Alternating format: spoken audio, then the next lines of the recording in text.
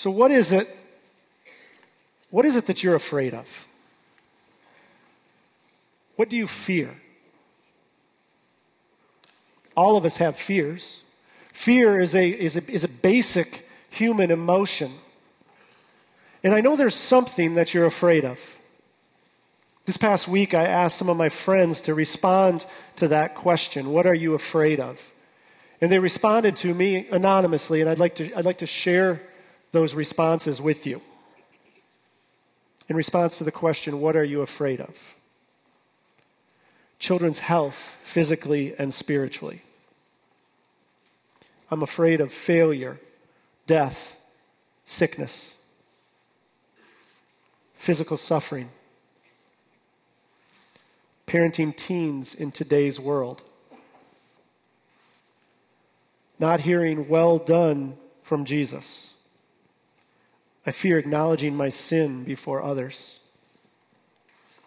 Finances.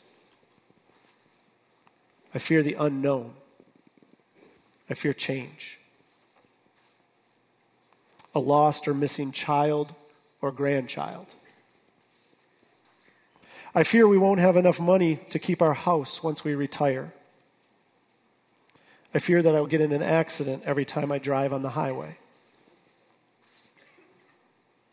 Who will care for my special needs daughter when I pass away?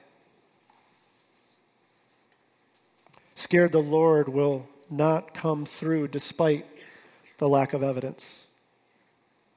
Scared that I'm a fraud. Not being a good husband or father. Being insignificant. Fear of not pleasing God in the opportunities He has blessed me with. Losing my retirement fund. Electromagnetic pulse. Now, I'm not sure exactly what that is, but if I knew, I'd probably be afraid of it too. Aging parents and being caught in the sandwich generation. Disappointing or letting others down. Fear of what others think of me. Who will take care of me? I fear that I will never get married. That my kids will not follow Jesus as they grow up. Cockroaches. Losing those I love. Drowning. Do you resonate with this list of fears? We all have fears.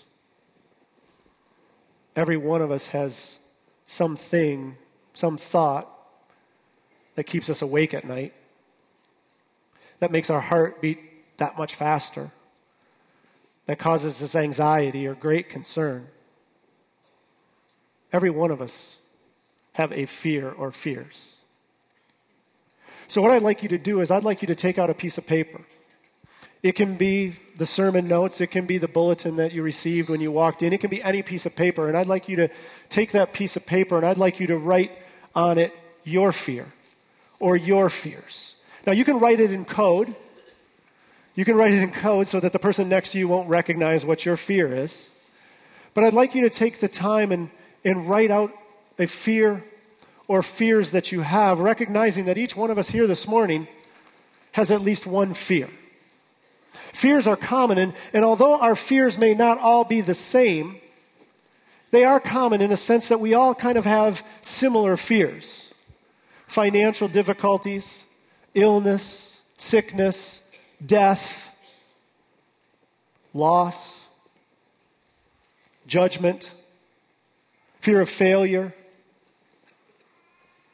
We all have fears that are common to each one of us. Now, some fears, when you think about fears, some fears are good. Some fears aren't so bad because they motivate us towards change. Changing something about our personality, changing something about our habits, changing something, causing us to change something in our lives for the good. So some fears are okay. But what happens when your fears become overwhelming? What happens when your fear or your fears seem to be winning the day? What happens when you pray and ask God to show up or to take away your fear and it doesn't seem like he even hears you? What happens when your fear grows? What is it that you do? Like most people, if you're like most people, you start to lose hope and you become more and more and more fearful. And then that fear can often turn into frustration or anger or even despair. And you seem like there's no solution or rescue or remedy for the fear that you're facing. Most of us have or are or will experience fear that seems overwhelming. That's why God has us in Joshua 21 today. So take your Bible, if you would, and turn to Joshua chapter 21. Joshua chapter 21. It's page 187 in the Bible that the church provides. I'd encourage you to follow along with me. Joshua chapter 21, although it was written thousands of years ago, provides for us today a remedy to the fear or to the fears that we face in our lives today. Now recognize that we're in Joshua chapter 21. We're coming near to the end of the book of Joshua, and there's been so much that has happened in the book of Joshua. The people of Israel have entered this promised land that God had promised to them. They'd conquered the land. The land had been allotted to the tribes of Israel. Cities of refuge have been established. Last week we learned that the Levites, this priestly tribe, received cities in which they were able to live. And now here at the end of the book of Joshua, at the end of Joshua chapter 21, the writer of the book of Joshua looks back on all that has been accomplished, and he gives a testimony of what God has done. So look at verse 43 of Joshua 21 and follow along with me as I read. So the Lord gave Israel all the land he had sworn to give their ancestors, and they took possession of it and settled there. The Lord gave them rest on every side, just as he had sworn to their ancestors. Not one of their enemies withstood them. The Lord gave all their enemies into their hands. Not one of all of the Lord's good promises to Israel failed. Every one was fulfilled. This last portion of Joshua 21 is an amazing statement given all that Israel has been up against. They were people who were prone to fear and prone to disobedience, but nothing stood in the way of God's promises to Israel. Nothing stood in the way of God's promises to Joshua. Neither physical enemies nor spiritual failures could prevent God from showing his love and keeping his promises. The text says, not one of all the Lord's good promises to Israel failed. Every one was fulfilled. So to understand this, to grasp this concept better, let's look back to Joshua chapter 1. Turn back to Joshua chapter 1 and let's look at the promises that God made to Joshua and to the Israelites. It's page 169, Joshua chapter 1. These are the promises that God made to Joshua and to the Israelites. Verse 2, God said to Joshua and the Israelites, you and all these people get ready to cross the Jordan River into the land I am about to give to them, to the Israelites. Verse 3, I will give you every place that you set your foot, as I promised to Moses. Verse 5, a promise to Joshua, no one will be able to stand against you all the days of your life. Verse 6, to Joshua, you will lead these people to inherit the land I swore to their ancestors to give them. And finally, part of our benediction, again a promise to Joshua and the people of Israel. Verse 9, be strong and courageous. Do not be afraid. Do not be discouraged. For the Lord your God will be with you wherever you go. Now think for a moment how improbable it was for Israel to enter and to conquer Canaan. Think back of all that has transpired since the time that God made a covenant with Abraham to this time where we are right now at the end of Joshua 21. Remember back, God makes a covenant. He makes a promise to Abraham that out of Abraham is going to rise a great nation. So Abraham believes the promise that God has made to him and begins to live his life for God. But years and years pass, decades pass, and there's no child. It comes to the point where he and his wife Sarah begin to laugh about the probability that someday they're going to have a child. But God delivers, and they have Isaac. And Isaac has a son, and Isaac's son is named Jacob.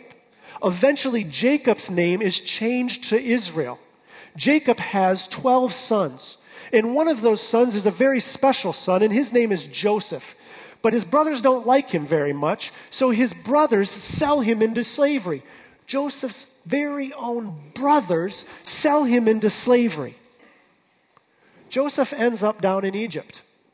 And when he gets to Egypt, he begins working in the house of Potiphar, and he rises up in the house of Potiphar into a position of leadership. But then he experiences somebody makes a false claim, a false accusation against Joseph. And so he's put into prison unfairly and unjustly and spends years in prison. Eventually, Joseph is let out of prison, and he goes to work again and rises up through the ranks and rises to a leadership position within Egypt. And then there comes a famine to the land of his brothers and his father. So his brothers and his fathers come down to Egypt where there's plenty of supply, plenty of food, plenty of storehouse because of Joseph. And so the brothers and the father come down and they live in Egypt. And the people of Israel within Egypt grow. And they grow to a point where the Egyptians enslave them so they don't take over the country, so they don't take over Egypt. And they become enslaved. And for hundreds and hundreds, for 400 years, the people of Israel are in slavery. But God raises up a leader. He raises up Moses to lead the people of Israel out of bondage, out of slavery, and to a land that he has promised them. And Moses does that. He leads the people of Israel out of slavery, and they travel across the desert, and they come to the edge of the promised land. And when they're at the edge of the promised land, Moses sends in 12 spies. And when the spies come back, 2 of them come back, Joshua and Caleb. They come back and they say, we got this. God is with us, and we can conquer this land. It doesn't matter how big these people are, for our God is greater than their gods. But the other 10 are deathly afraid. And the rest of Israel catches their fear and refuses to have the courage to obey. So God sends them into the wilderness, and they wander for 40 years in the wilderness. But God brings them back, has Moses lead them again to the edge of the promised land, now for a second time. And just when we think we need him most, Moses dies. But God raises up Joshua. And Joshua leads the people of Israel into this promised land, and they conquer this land that God has promised them. And they now inhabit the land that God had promised them. Now back to Joshua chapter 21. Joshua 21, here we are, and despite all of the fear and disobedience on the part of the people of Israel, fear and disobedience over centuries, despite that fear and disobedience, we read, not one of all the Lord's good promises to Israel failed. Every one was fulfilled. Look at the text. The Lord gave Israel all the land he had sworn to give their ancestors. Verse 44, the Lord gave them rest on every side, just as he had sworn to their ancestors. The Lord gave all their enemies into their hands. Who did all of this? The Lord, who kept every one of his promises. It did not matter that they were full of fear. It did not matter that they were sometimes disobedient. Over and over and over again, the Lord kept all of his promises. Every one of them was fulfilled. Why? Why was every one of God's promises fulfilled? Because God is faithful. God is faithful. Everything that he says he will do, he will do. He is always trustworthy, always loyal, always constant, and always reliable. God does not decide on a whim to be faithful. God does not choose that one day he is going to be faithful and another day he is not going to be faithful. God is always faithful. God is always 100% faithful 100% of the time. You have friends who will disappoint you. You have acquaintances who will let you down. Even those closest people to you cannot meet the standards that you have for them. But God is always faithful. 100% of the time. And in order for us this morning to understand God's faithfulness, to really live and believe God's faithfulness, we have to understand that God is faithful, God is true, God is faithful to his name, he's faithful to his character, and he's faithful to his word. God first is faithful to his name. God is jealous for his name. He has a reputation that stands by and for his name. Look at what the psalmist writes about his name. Yet he, God, saved them for his name's sake, to make his mighty power known. God saves for his name's sake. He has a reputation, and his reputation is described by his name. Now think about Moses. When Moses is given the greatest challenge of his life, an overwhelming challenge to lead the people of Israel out of Egypt and into the promised land, out of slavery and into freedom, Moses has no confidence. Moses does not think he can get the job done. He says, "Who am I? I can't even talk. Lord, I need your confidence." So he goes to God to meet with God, to ask God for confidence. And what does he say to God? He says, "Tell me your name." And God says, "I am who I am." God gives his name as the I am. Do you know, it's so interesting. He uses the present tense form of the verb to be as his name. He is the I am. His name demonstrates and reveals who he is. He is the one who was, who is, and who is to come. I am. The present tense form of the verb to be. So think of it this way. To say that God is the great I am means that he is whoever you need him to be whenever you need him to be it or to do it. He is what you need exactly when you need it. It is as if God is saying, "I am your strength. I am your courage. I am your health. I am your hope. I am your supply. I am your defender. I am your deliverer. I am your forgiveness. I am your joy. I am your future." He is everything you need him to be exactly when you need him to be it. You see, he is the all-sufficient God who is always true to his name. He is also true to his character. God is true to his character. What is the character of God? There's this beautiful word in the Old Testament that describes God's character. It's the word hesed.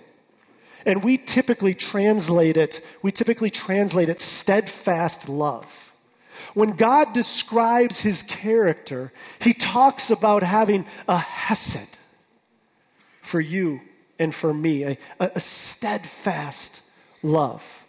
This is what the writer of Deuteronomy says about that love. He says, "Know therefore that the Lord your God is God. He is the faithful God, keeping his covenant of love, his hesed, his steadfast love, to 1,000 generations of those who love him and keep his commandments."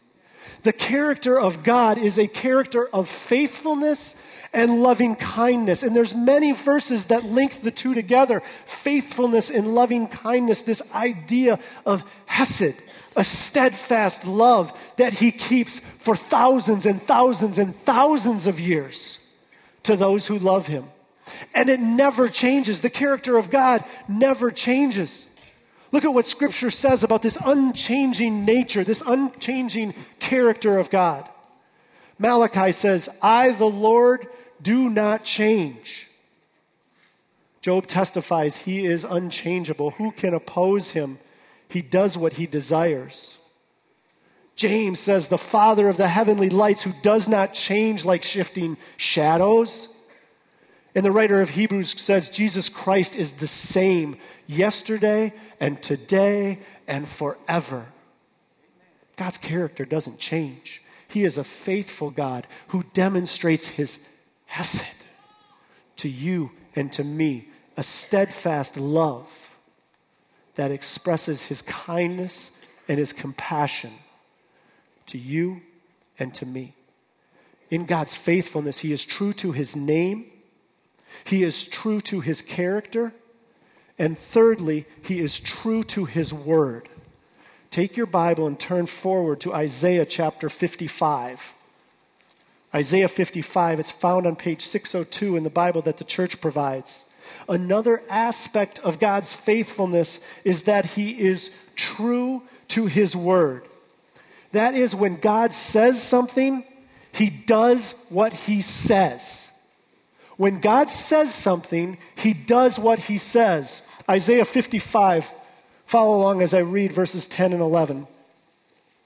As the rain and the snow come down from heaven, and do not return to it without watering the earth, and making it bud and flourish, so that it yields seed for the sower and bread for the eater, so is my word that goes out from my mouth. It will not return to me empty, but will accomplish what I desire and achieve the purpose for which I sent it. In other words, whenever God speaks, whatever he speaks happens. He is a never-changing God, and what he says goes because he is faithful. This means that God's word is his bond. He will keep his promises. What he says he will do, he will do. A prophecy he makes, he will keep and he will fulfill. A.W. Pink, in his book, The Attributes of God, puts it this way. Pink says, God never forgets, never fails, never falters, never forfeits his word. To every declaration of promise or prophecy, the Lord has exactly adhered. Every engagement of covenant or threatening, he will make good. For God is not man that he should lie, or a son of man that he should change his mind. Has he said, and will he not do it? Or has he spoken, and will he not fulfill it? God is faithful to his word. What he says he will do, he will do. When we look at Joshua 21, we read the testimony of a God who is faithful. A God who is faithful to his name, a God who is faithful to his character, a God who is faithful to his word, a God who gave the Israelites the land that he had promised them, a God who gave the Israelites the rest that he had promised them, the God who gave the Israelites victory over their enemies as he had promised them, the God who kept every one of his promises. Every one of God's promises he kept to the people of Israel. And here's the thing. Because God was faithful then, he is also faithful now. Amen. Because God was unchanging then, he is unchanging now. God was faithful to the people of Israel. God was faithful to Joshua. And because he was faithful to them, he will be faithful to you and he will be faithful to me. You see, it is just not the people of Israel that God gave promises to. Yes, he promised them land. He promised them rest. He promised them victory over their enemies. But he has also made promises to you and to me. So here's what I want you to know this morning, that if you are sitting here this morning, and you are a follower of Jesus Christ, if you have put your faith and trust in Jesus Christ, that means that you are sitting here this morning as a child of God. Amen. You are God's child. If you declare that Jesus Christ is my Lord and Savior, that means that you are a child of God. Now, not everyone is a child of God. Some people like to say, well, if you're a human, if you've been born, you're a child of God. That is not true. What is true is that God gave the right to everyone to become a child of God. So if you believe in Jesus, if you have put your faith and trust in Jesus, if you declare that he is your Lord, that he rules your life, that he is your Savior, that he forgives your sins, if this is true of you, you are a child of God. And that means that your heavenly Father has adopted you into his family. And you now are part and parcel of his family, that you now are the beneficiary or the recipient of every one of the promises that he has made to all of his children. Amen. And he has made promises to each one of us here who are his children this morning. Right. So what I want you to do is I want you to take that piece of paper that you wrote your fear on, and I want you to look at it. I want you to look at the fear. I want you to look at the fears that you wrote down. And if you didn't write anything, think about the fear that you have in your head, because I know you have one in your head. And I want you to think about the fear. I want you to look at the fear. And as you look at the fear or you think about the fear that you have, I want you to listen to the promises that God has made to you. Promises that he is faithful to fulfill. These are the promises that God has made to you. God promised salvation to all who believe in his Son. God promised you salvation. This is the greatest gift of all. You were headed towards death. You were headed towards an eternity separated from God, yet he stepped in and grabbed you and called you to himself and provided you with salvation. You were once dead and now you are alive. You were once blind and now you see. Why? Because God gave you salvation. God promises that all things will work out for the good of his children. If you are a child of God, he has promised that all things, I don't know how this works. I have no idea how this works, because I have a whole lot of plans in my life that haven't gone the way that I thought they should go. But I look at this and I see that all things work for my good because I love the Lord. And in history, and now I have seen that God's plans are better than my plans. They are better. God says through the prophet Jeremiah, for I know the plans I have for you. Plans not to harm you, plans not to hurt you, plans for you to prosper. God has plans for you, and all those plans, even if you don't think so, everything is working out for your good. God promised comfort in our trials. Notice he did not say that we will not have trials. He promised comfort in the trials. He promised comfort in the disappointments. He promised comfort in the discouragements. God promises to comfort you. He promises to hold you throughout the trials. God promised new life in Christ. I said it earlier, you were once dead. You are now alive. You are alive in Christ with new life. The old has gone. The new has come. You are now a new creation because Jesus Christ lives and resides in you. That's right. You have new life. God promised every spiritual blessing in Christ. In the Old Testament, he promised physical blessing to the people of Israel. To us, he promises spiritual blessing, and it is much better than physical blessing. It is a blessing from the heavenly realms that you will experience heaven on earth in your life as you follow Jesus. You will receive spiritual blessing. God finished. He promised to finish the work he started in us. I love this one. I love the idea that God has promised to finish the work he has started in me. You know that sin you have. You know that thing in your life that you have that God is working on. He is not going to leave you in that sin. He is not going to leave you in that discouragement. He is not going to leave you in that pain, because he is going to finish the work that he has started in you. You can sit still. He's going to still finish the work. God promises peace when we pray. God promises a peace that passes all human understanding when we pray. So if you are not experiencing the peace that passes all understanding, get on your knees and start to pray.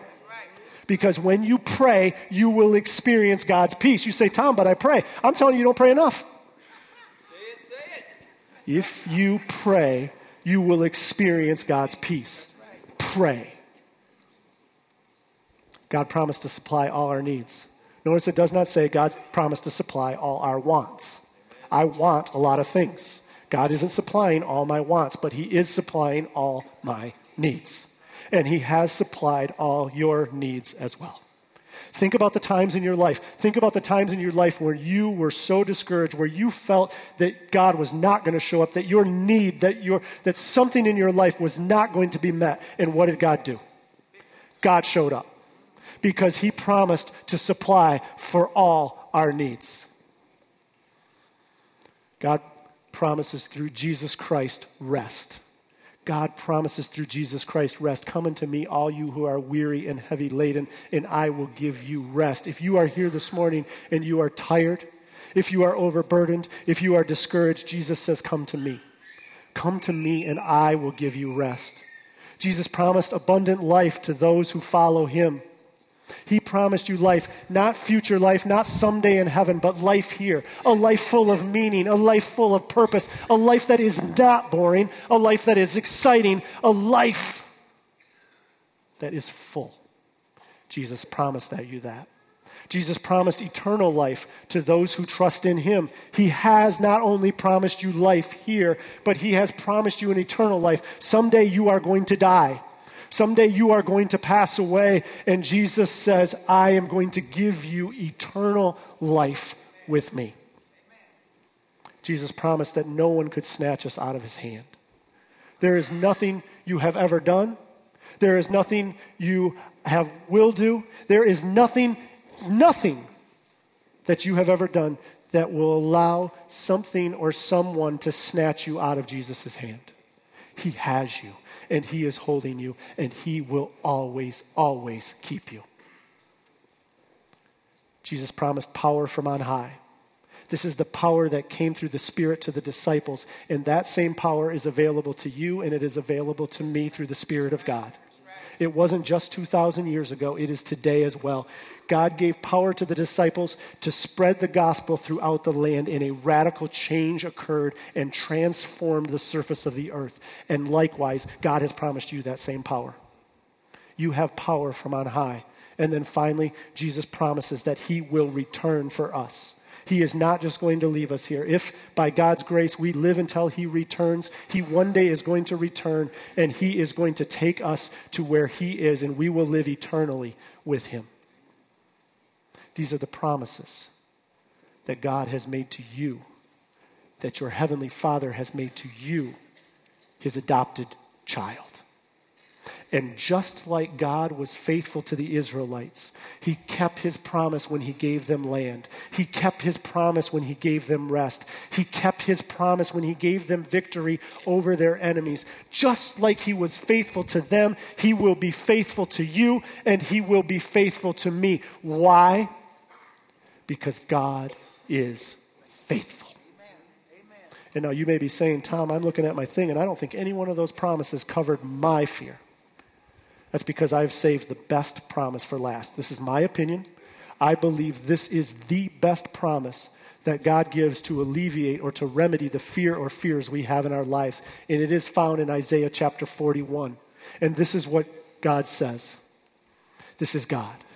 So do not fear, for I am with you. Do not be dismayed, for I am your God. I will strengthen you and help you. I will uphold you with my righteous right hand. Look at what this text says. It says, do not be afraid. Why? God is with you. God is your God. He will strengthen you. It is he who will help you, and he will uphold you with his righteous right hand. And I love this promise the most because it completes the imagery of God being our heavenly Father. And it makes me think of an earthly father who reaches down with his right hand and grabs his child and holds on for dear life when that child is in fear.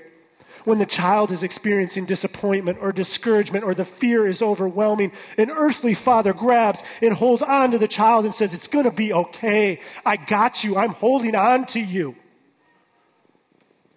How much more? How much more then will our Heavenly Father reach down with his righteous right hand and grab a hold of you and say, it's okay, I'm with you, I'm your God, I will strengthen you, I will help you, I am going to hold on to you, and there is nothing that you can ever, ever do to get me to let go. Amen. Amen. God is holding you.